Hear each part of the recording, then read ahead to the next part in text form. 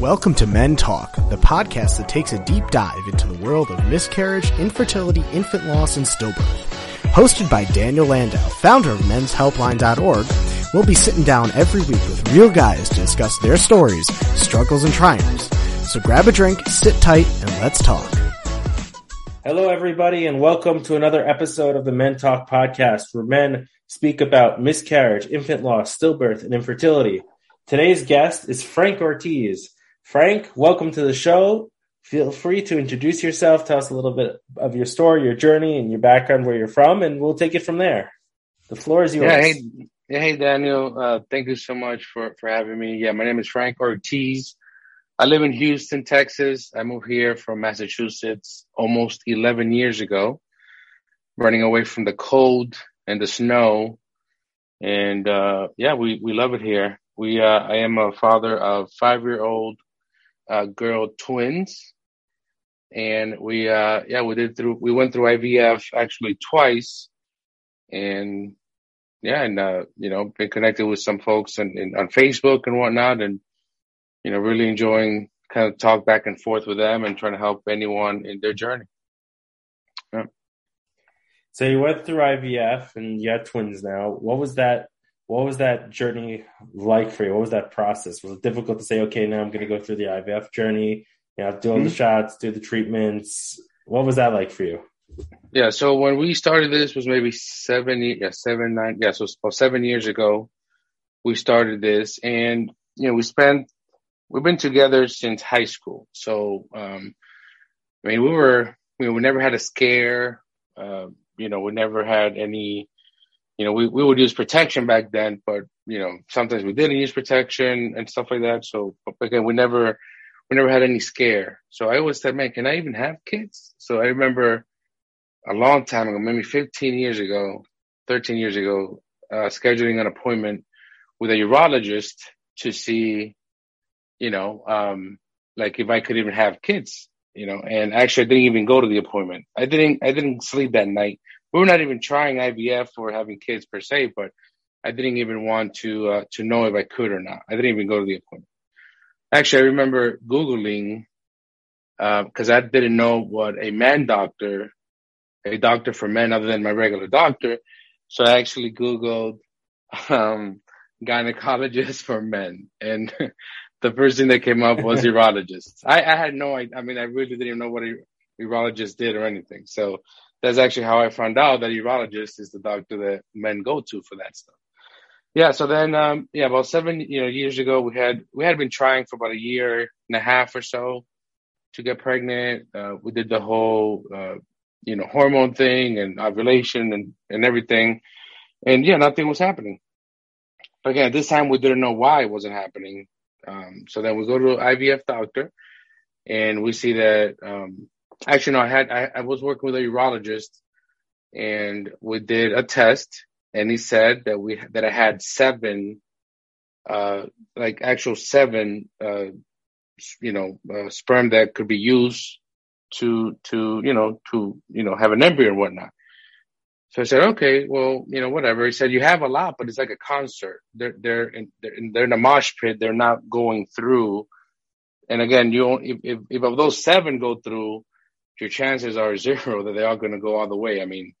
Normally it's millions of them, right? So then, I said, well, it looks like I have the issue. We didn't know if my wife had any issues or not yet. So then we went to an IVF doctor, and, we realized that my wife had no issues at all to be pregnant, that it was 100% my issue. And so then, okay, well, let's get this going. So then I did another test, and it had 0. So 0 swimmers. 0 sperm that could be used to get pregnant. And then I'm like, okay, well, try it again. And again, it was 0. So I said, man, that's terrible. We used to go to the clinic every couple of weeks, because my wife was in this time doing injection to increase the egg production and all that kind of stuff. Actually, she did great with that. She never was afraid of needles. I have a really good hand and everything. I would just kind of try to make stories and try to say things, just kind of, get her head out of it. And then I would just kind of poke her, and she barely, not one time she said ouch. So that's pretty good. But again, she was never nervous of any type of needle. So that does help.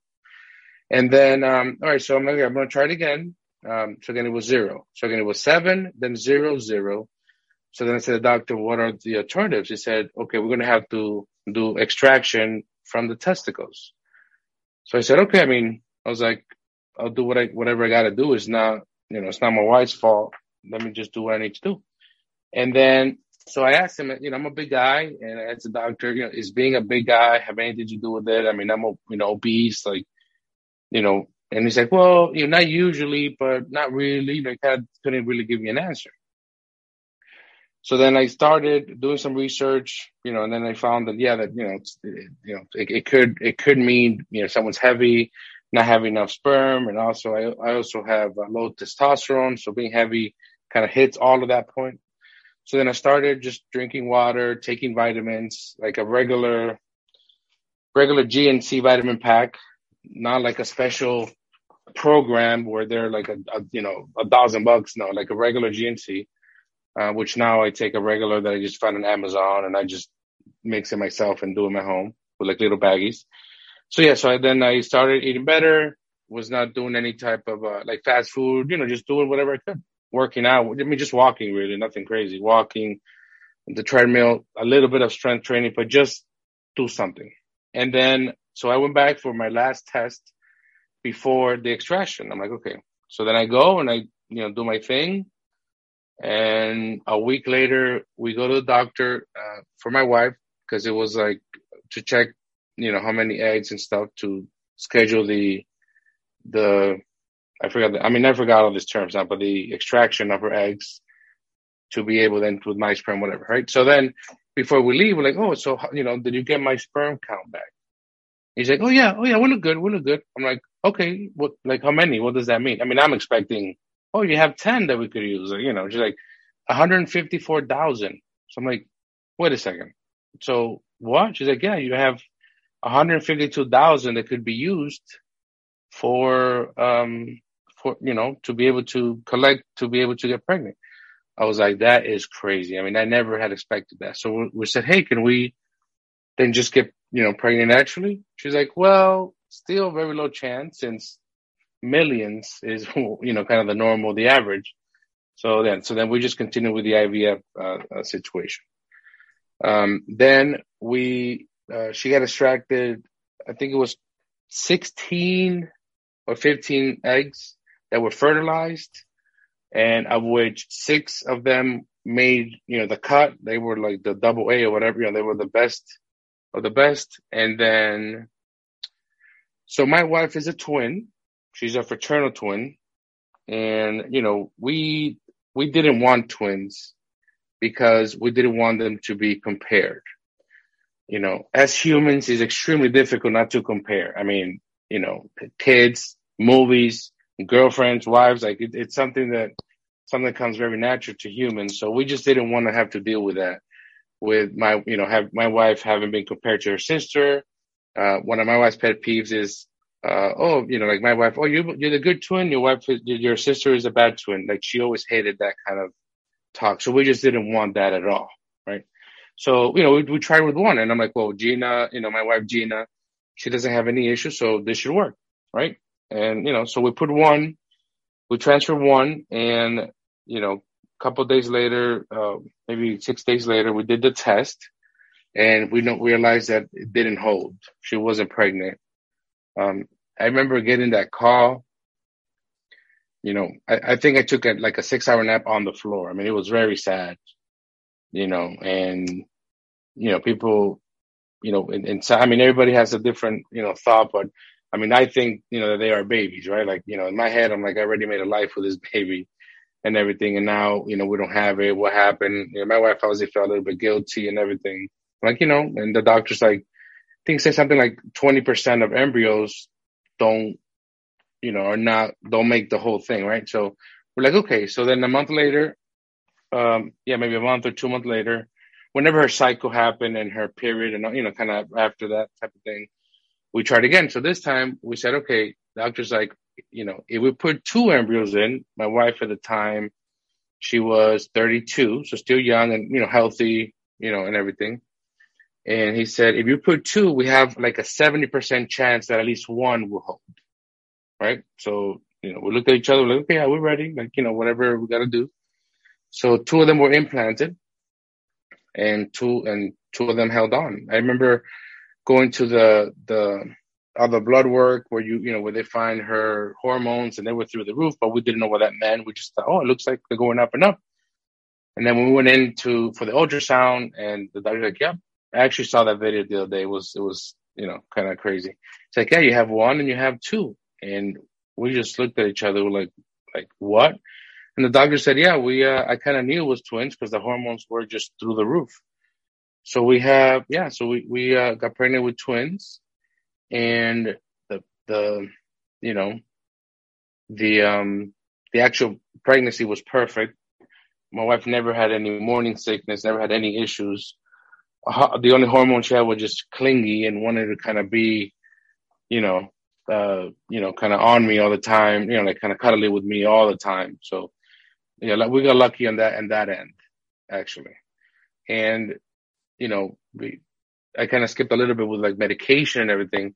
So there was one time where we went on a Friday, and my wife had to increase her progesterone, and the pharmacy doesn't deliver stuff till Monday. So I went on one of these groups here before even, the one where we met. And I said, hey, I kind of need medication. I don't know what to do, because if you don't do the right thing, then you have to kind of restart all over. And I actually met a guy named Joshua who became we actually good friends, and they even became my client and everything. And he said, man, come here. It was about maybe an hour away. I'll give you, his wife was pregnant already. So he's like, I don't need this medication, because it goes bad after a while, and his insurance covered everything. So he gave me a bunch of medication, maybe like $1,500 worth, maybe more. And then another lady, from probably an hour away also said, hey, I have this here. You could also take it. And they raised that comment from that group, because you can't ask for medication in these groups. And there was another lady from Boston, actually, who, from Massachusetts, South Boston somewhere.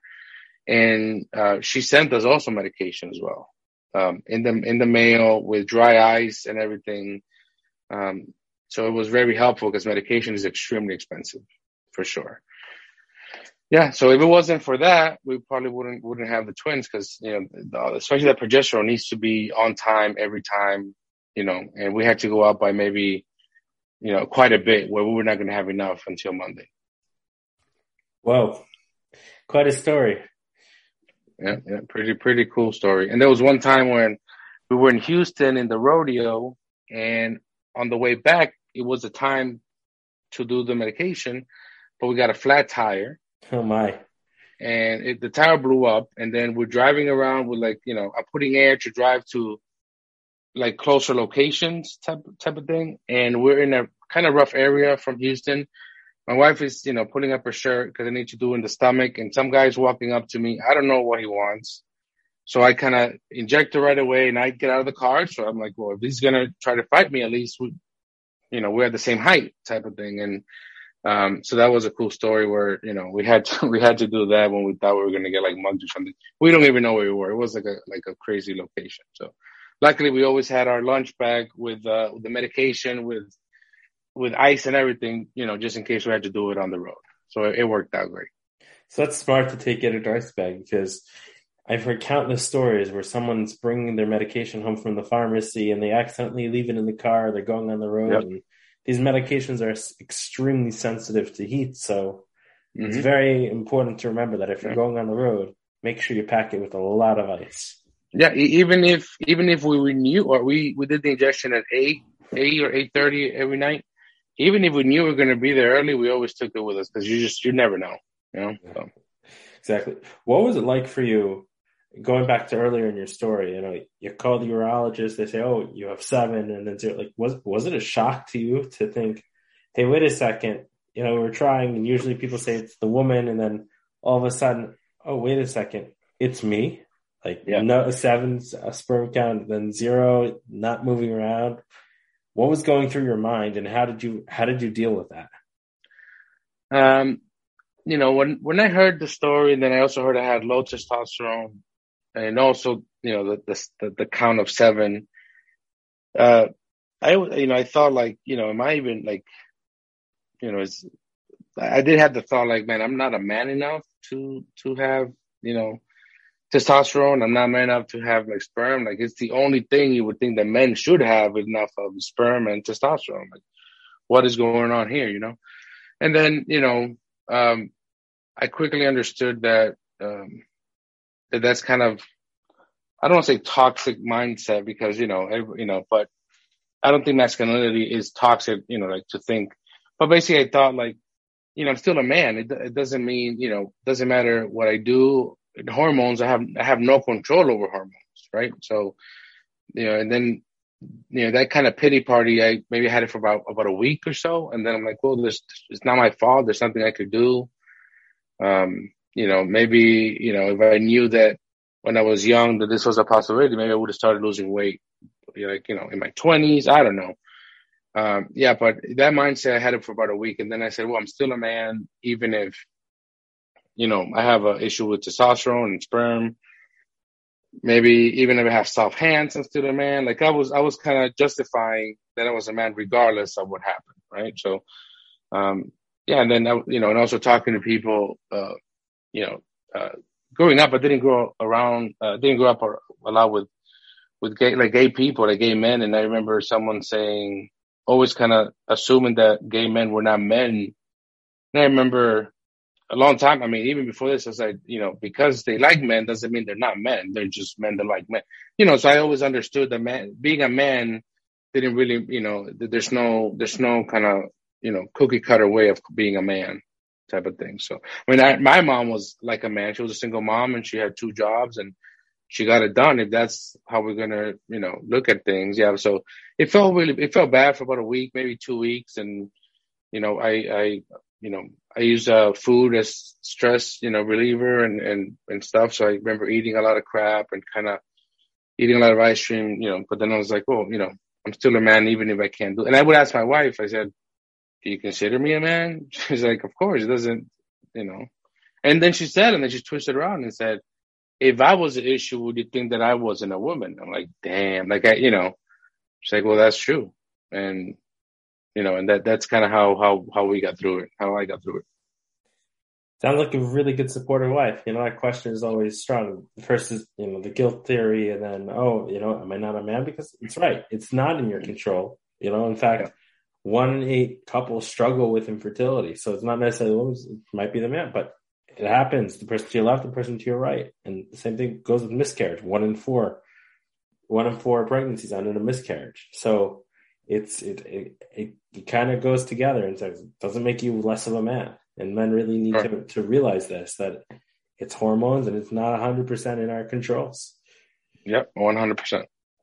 What about with the miscarriage? When you heard the news that treatment, that cycle didn't work, did you have the same type of reaction? I know you said, you just fell apart for like 6 hours. You just fell 6 hours. But was it the same thing? Did you feel less of a, not necessarily less of a man, but that you could have done something better, or trying to figure out what was the cause for that miscarriage? How did you deal with that incident? With that one, I fell asleep for the longest nap ever, just on the floor on the carpet, just like super sad. And I remember, thinking about, man, like, what did my wife do something? Did she hold something really, really like heavy? Did she sleep wrong? I was trying to, I would never say like, hey, this was your fault type of thing, but it was like, just to avoid it the next time. Right. It was sad to that point where, I felt like I was trying to blame someone, and obviously that someone had to be my wife because she's the one that had it inside of her. Right.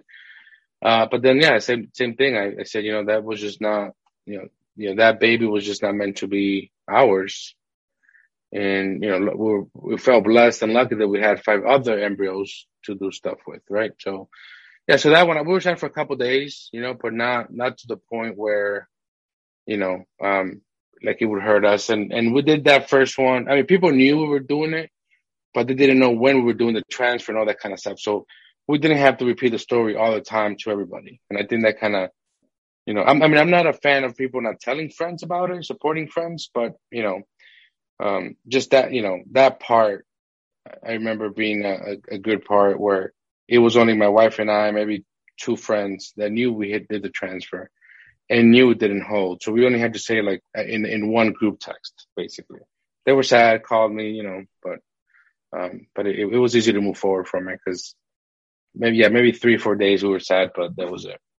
So did it help to keep it a little bit, hey, quiet that we're doing a transfer, that you're doing a cycle, or do you think people should talk about it more and say, hey, I'm going through this. I don't know about you. I don't know if you've gone through it, but that support network and all of that, did that help you? The fact that you didn't tell as many people? You think people should? I think people should tell people, like you tell, the second time we did it, everybody knew. And I don't know why we didn't tell people. We were not trying to keep it silent, right? We were just like, it just so happened where they had an appointment like a week later and then we just did it right away. So there wasn't enough, like my wife didn't have to go through like a period cycle and blah, blah. It was just like, oh yeah, I just had my period 3 days ago. It ended. Then we're ready like next week type of thing. So it just so happened that it was fast. We were not trying not to tell people. Yeah, but telling people is important. I mean, I know, I'm Hispanic and I know, and my wife as well. I know that in a lot of Hispanic communities, this stuff of IVF is kind of looked, down upon because maybe God doesn't want you to have kids and all this blah, blah, blah stuff. And we don't see things that way. So when I told my mom understood. My mom she never ever said that because I would have told her that, I believe in God, but I don't believe in that type of thing when they try to kind of, guilt you into not doing it, type of stuff. And, we told her mom was happy. And my wife's twin sister did IVF, maybe 5 years before we did. So, her mom already knew that happened and we're like, hey, now we're doing it. Right. And my mom knew that my sister-in-law did it too. So it was easy to talk to her about it. But yeah, we really didn't get any type of pushback from anyone, but it is very common in Hispanic communities. So, to those folks that are that, just, who cares? When those kids are born, your mom and dad and grandma, they're going to be ecstatic that they are born. Just, try to maybe tell some of your open-minded and maybe uncles and aunts to kind of have more of that support of a motherly, fatherly figure. Yeah, but if your parents say something about it, it's like, hey, whatever, again, I know it's easier said than done, right? But, because my mom didn't react that way. But if she did, I was prepared to be like, whatever, I wasn't going to lose that relationship because of something she didn't understand. Right? So. How do you suggest that we educate people about these issues and sensitivity of things that should be said or should not be said, and spoken about? Because a lot of people just don't know how to react or don't know what to say and make stupid comments about it. Like, oh, even in the Jewish world that I'm in, people are ashamed, people are embarrassed. They like to keep it private. They don't like talking about it. How do we change that culture? I think it comes down to education, right? And I think it's understanding how maybe food these days had something a lot, to do with it. Plus, there's also things in the Bible where women couldn't have kids, right? And they allowed was it Abraham to have sex with someone else for a baby? Like, I mean, that's crazy, but no different between that and getting eggs from another woman and fertilizing them and have a surrogate, right? If you think about it. So I mean, it's probably going to be more like, this is what I'm doing. If you don't like it, whatever type of situation. I mean, but it's going to have to go a lot with education. Like this is 1 in 8 people have issues getting pregnant. 1 out of 4 people, couples or whatever have miscarriages. So they know that it's not just you. Because before we did IVF, the only person I knew that did it was my sister-in-law. Right? I knew no one else. So, and now even the twin thing, like now that we have twins, we realize that there's a bunch of twins that had twins. But that's just a myth that twins, it jumps a generation. I have 4 cousins that had twins. So it's all BS, but if you don't have them yourself and you're not going through it, you will never hear about it. So I think that just being more open, to tell people these numbers, 1 in 8, 1 in 4, that kind of thing. I think that's probably going to be the best way to do it. And knowing that if your parents or family say something, it's going to be a chance to put some boundaries and, protect your wife. Maybe not like, Will Smith did in the Oscars type of thing, but, to be the man and also to be the wife and said, Mom, he's my husband. This is what we chose to do. Like, it's not up to you. Hey, Mom, she's my wife. I don't appreciate those comments with my wife. That's going to be your time of really being and stepping up for your wife and setting boundaries. And if people don't want to know about it, then don't tell them about it. That's really good advice. Do you think that this whole process, going through the IVF stuff, having the miscarriage, then transferring 2 embryos and wind up having twins, do you think it made you a stronger couple? Do you think it made you communicate better? It certainly did. Yeah, for sure. Yeah. I am always very open on talking about like my struggles to help other people. I minister to many guys about marriage and about childhood trauma stuff. I feel very comfortable talking, because I feel that, those things happen so I could help other people. My wife talks about it as well, but she's not as open as I am, like, with everybody type of thing. So yeah, so we keep kind of that balance, and yeah, it definitely made us stronger. And it was easy because again, we had no kids, so it was just us two doing this. It'd be hard if you had a kid and wait a second, like type of thing and hold on, and, so we were just us two and our dog who sometimes would bark when I was, putting the injections because he thought I was hurting my wife, so, but yeah, so, it definitely made us stronger because we had a bond. We had a loss, quote unquote, that we both knew what it felt like. Yeah. So it definitely did. But I could also see how, it could be hard for many people, especially since insurance doesn't cover it, and it is expensive. We have insurance, but it didn't cover it.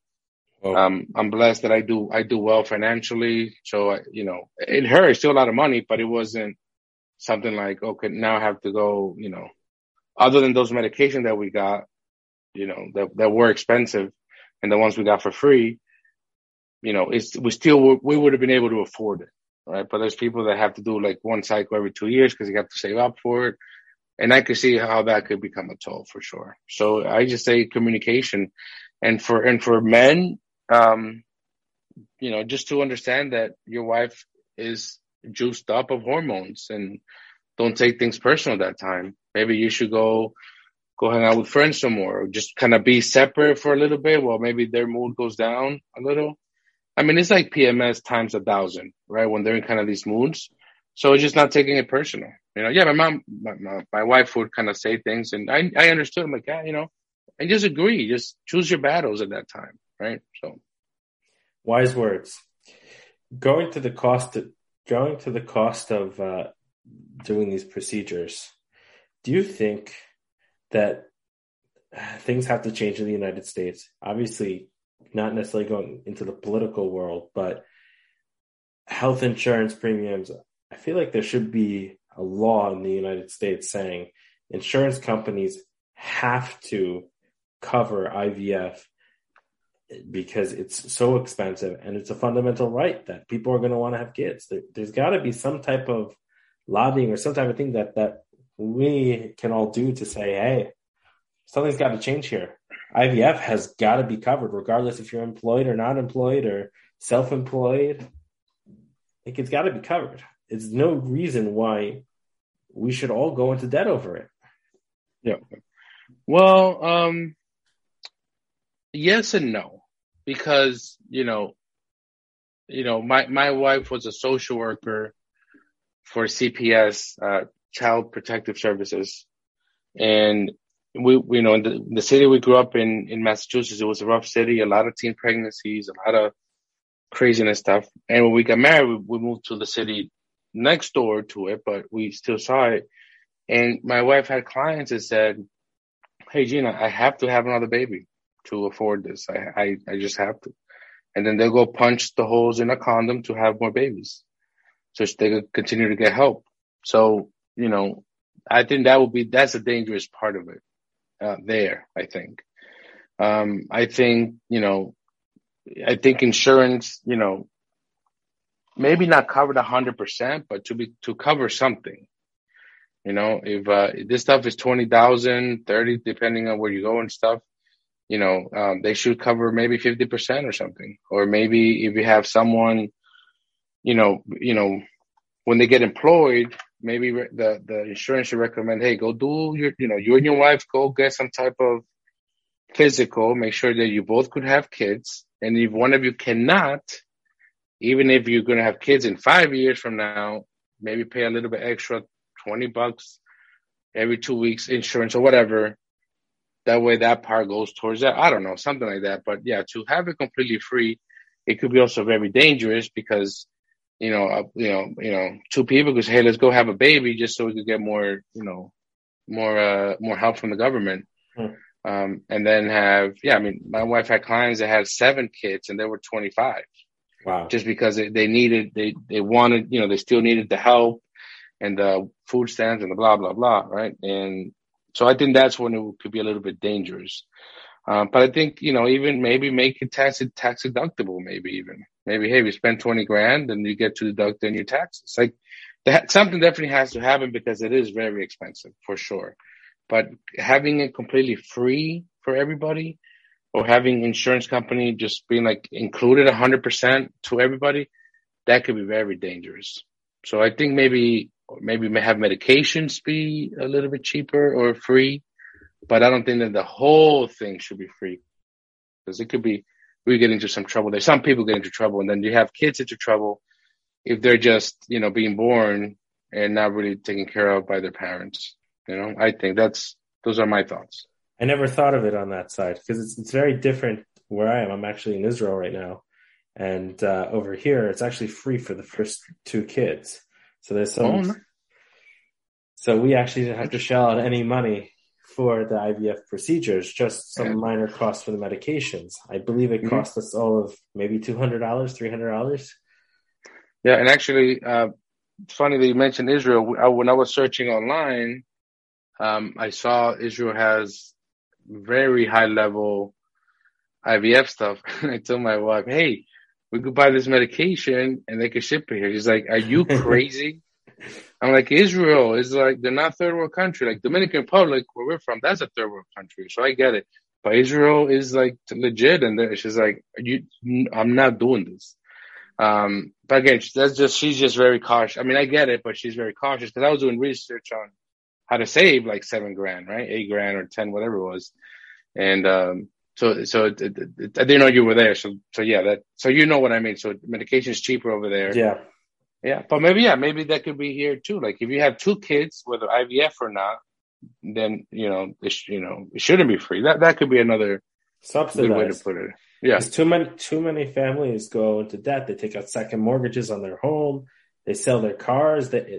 It's crazy what's going on. I mean, yeah, I'm in some of the IVF groups, IVF support groups where a lot of women are in, and I hear a lot of sad stories there. A lot of sad stories. It's insane. Mm-hmm. What would be your top pieces of advice to men going through this IVF and miscarriage journey?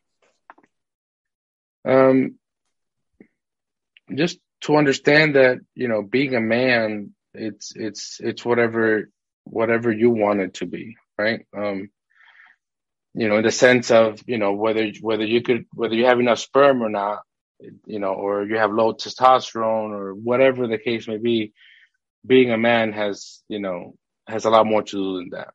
It's like with twins and vans, like, people talk down vans, but I'm like, right now it's all about convenience. My girls are 5 years old, and those sliding doors, man, they're godsend, especially when you have 2 car seats, one, it's you and you park at the mall and then the guy next to you parked too close and you can't, and it's crazy. So, people have to look kind of the bigger picture of it, and you know, and being a man or not being a man has nothing to do with what you wear, what car you drive. You know, it has to do with way more than that, and even way more, you know, than even who you like. Again, if someone is homosexual, that's just, you know, whatever. Like, I don't, you know, doesn't mean that they're less of a man or less strong or whatever.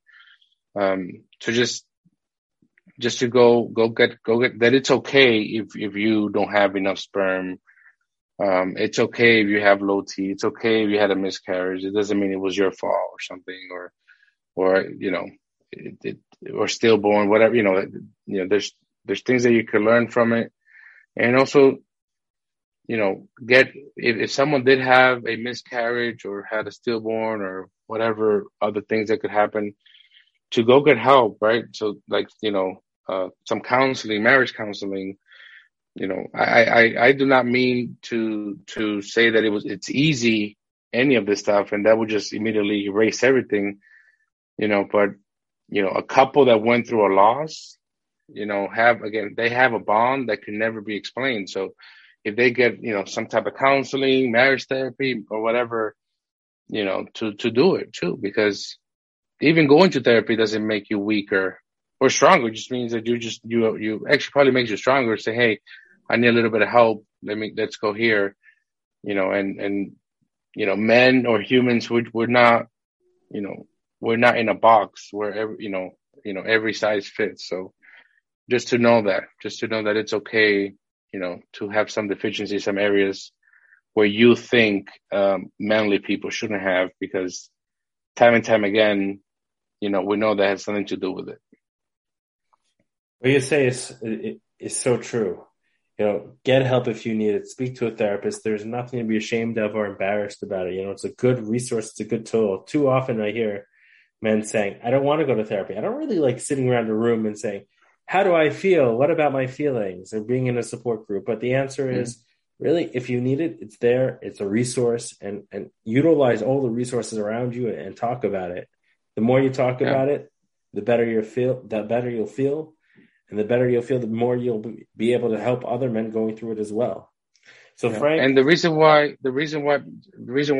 men don't like going to therapy or support groups is because sometimes we're conditioned into believe that being sad or being unhappy, it's not manly, you know. And again, they're not going to say, "Oh, I feel this way" to their friend or to a professional. So it's extremely different when it's a professional versus just a buddy of yours. Maybe he's going to make fun of you. Like, seriously, man, you're sad for that, right? When a therapist is like, oh, you know, try to cover where it comes from and, you know, blah, blah, blah, and make you understand why it happens.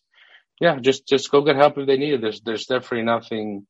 If you want to feel like a real man, go to a therapy session and talk about your feelings, and that's going to make you more of a man at anything.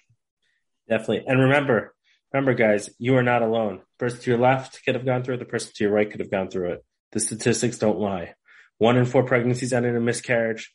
1 in 8 couples struggle with infertility. 1 in 160 births end in stillbirth. And 1 in 1,000 babies die of SIDS every year. So remember, you're not alone. Thank you so much, Frank, for coming on the show and sharing your story. If you want to be in touch with Frank, I'm sure he'd be happy to connect with you out in Houston, Texas. And please don't be a stranger. Reach out to us for advice, for help. We'll help you get through this journey and stay strong. For sure. Thank you so much, Dan. I appreciate you. My pleasure. You've just listened to another great episode of Men Talk with Daniel Landau. If you've suffered from miscarriage, infertility, stillbirth, or infant loss and want to open up about it, reach out. We'd love to have you on the show. You can also join our Facebook group, or if you'd like to get involved and start a chapter in your neighborhood, visit our website, www.menshelpline.org today. Until next week, stay strong, and remember, you're not alone.